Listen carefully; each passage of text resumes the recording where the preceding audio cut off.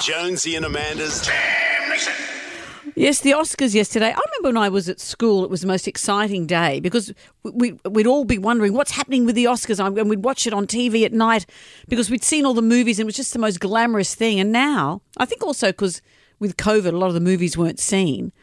I don't know who's who and what's what anymore. So I'm getting emotional. Okay. I'll talk you through what happened.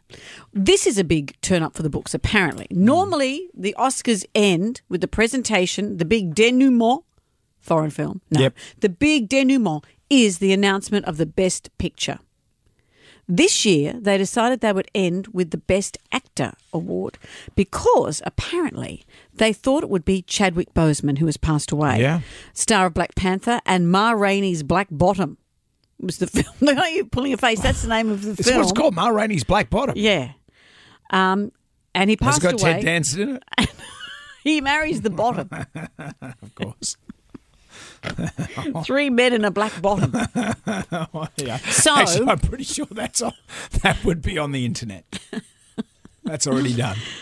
So the speculation was that they would have a similar situation to the one they had. It might have been at the Golden Globes, where Chadwick Boseman's widow makes a very incredible speech, and it's a big emotional moment. Right. Speculation is that that's what they thought they'd get. So they saved all the awards. They announced Best Picture. They announced Best Actor. It didn't go to Chadwick Boseman. It went to Anthony Hopkins, who wasn't there. Oh, no. So he was over in England, and it's like 4 a.m. in the morning. Yeah. 4 a.m. in the morning. So he woke up sort of kind of confused, going, I've got messages on my phone. Who's calling? I'm looking for Little Men and a Lady, Part 4. When's my agent calling?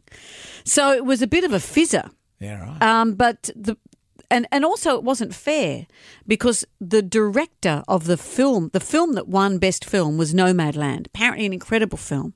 And the Best Director, she also won for Best Director, was a Chinese woman. First time a person, a non-American person, I think, has won. A non-white person. That's right. And also the second time a woman has won. Her name is Chow Zhao, and she made a beautiful speech. When I was growing up in China, my dad and I used to play this game. We would memorize classic Chinese poems and texts. And there's one that I remember so dearly. And the first phrase goes, 人之初，性本善. People at birth are inherently good. And those 6 letters. Sorry to have to chop her off. But you played her out. But it's also significant because the Oscars weren't shown in China or in Hong Kong because of her. Oh, the Chinese wouldn't like her. She gave an interview in 2013 where she spoke of the hardship of growing up in China. Mm-hmm. And so she's persona non grata in China. So it was a historic moment. And in a way, it was almost overlooked because they ended with the Best Actor Award. Yeah. A couple of speeches caught my eye on the way through. This is a 73-year-old Oscar winner, Yoon Young. She won for Best Supporting Actress for her role in Minari. Mr. Brad Pitt, finally. Nice to meet you. Where were you while we were filming in Tulsa?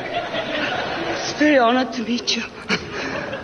Trying to hit on Brad Pitt. Doing spade work on Brad Pitt. And here's Daniel Kaluuya, who, well, he thanked his parents in an unusual way. My mom met my dad.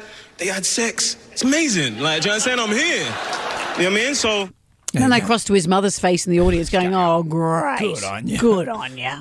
Where's 3 men in a black pot when you need it? Jonesy and Amanda's Jam Nation.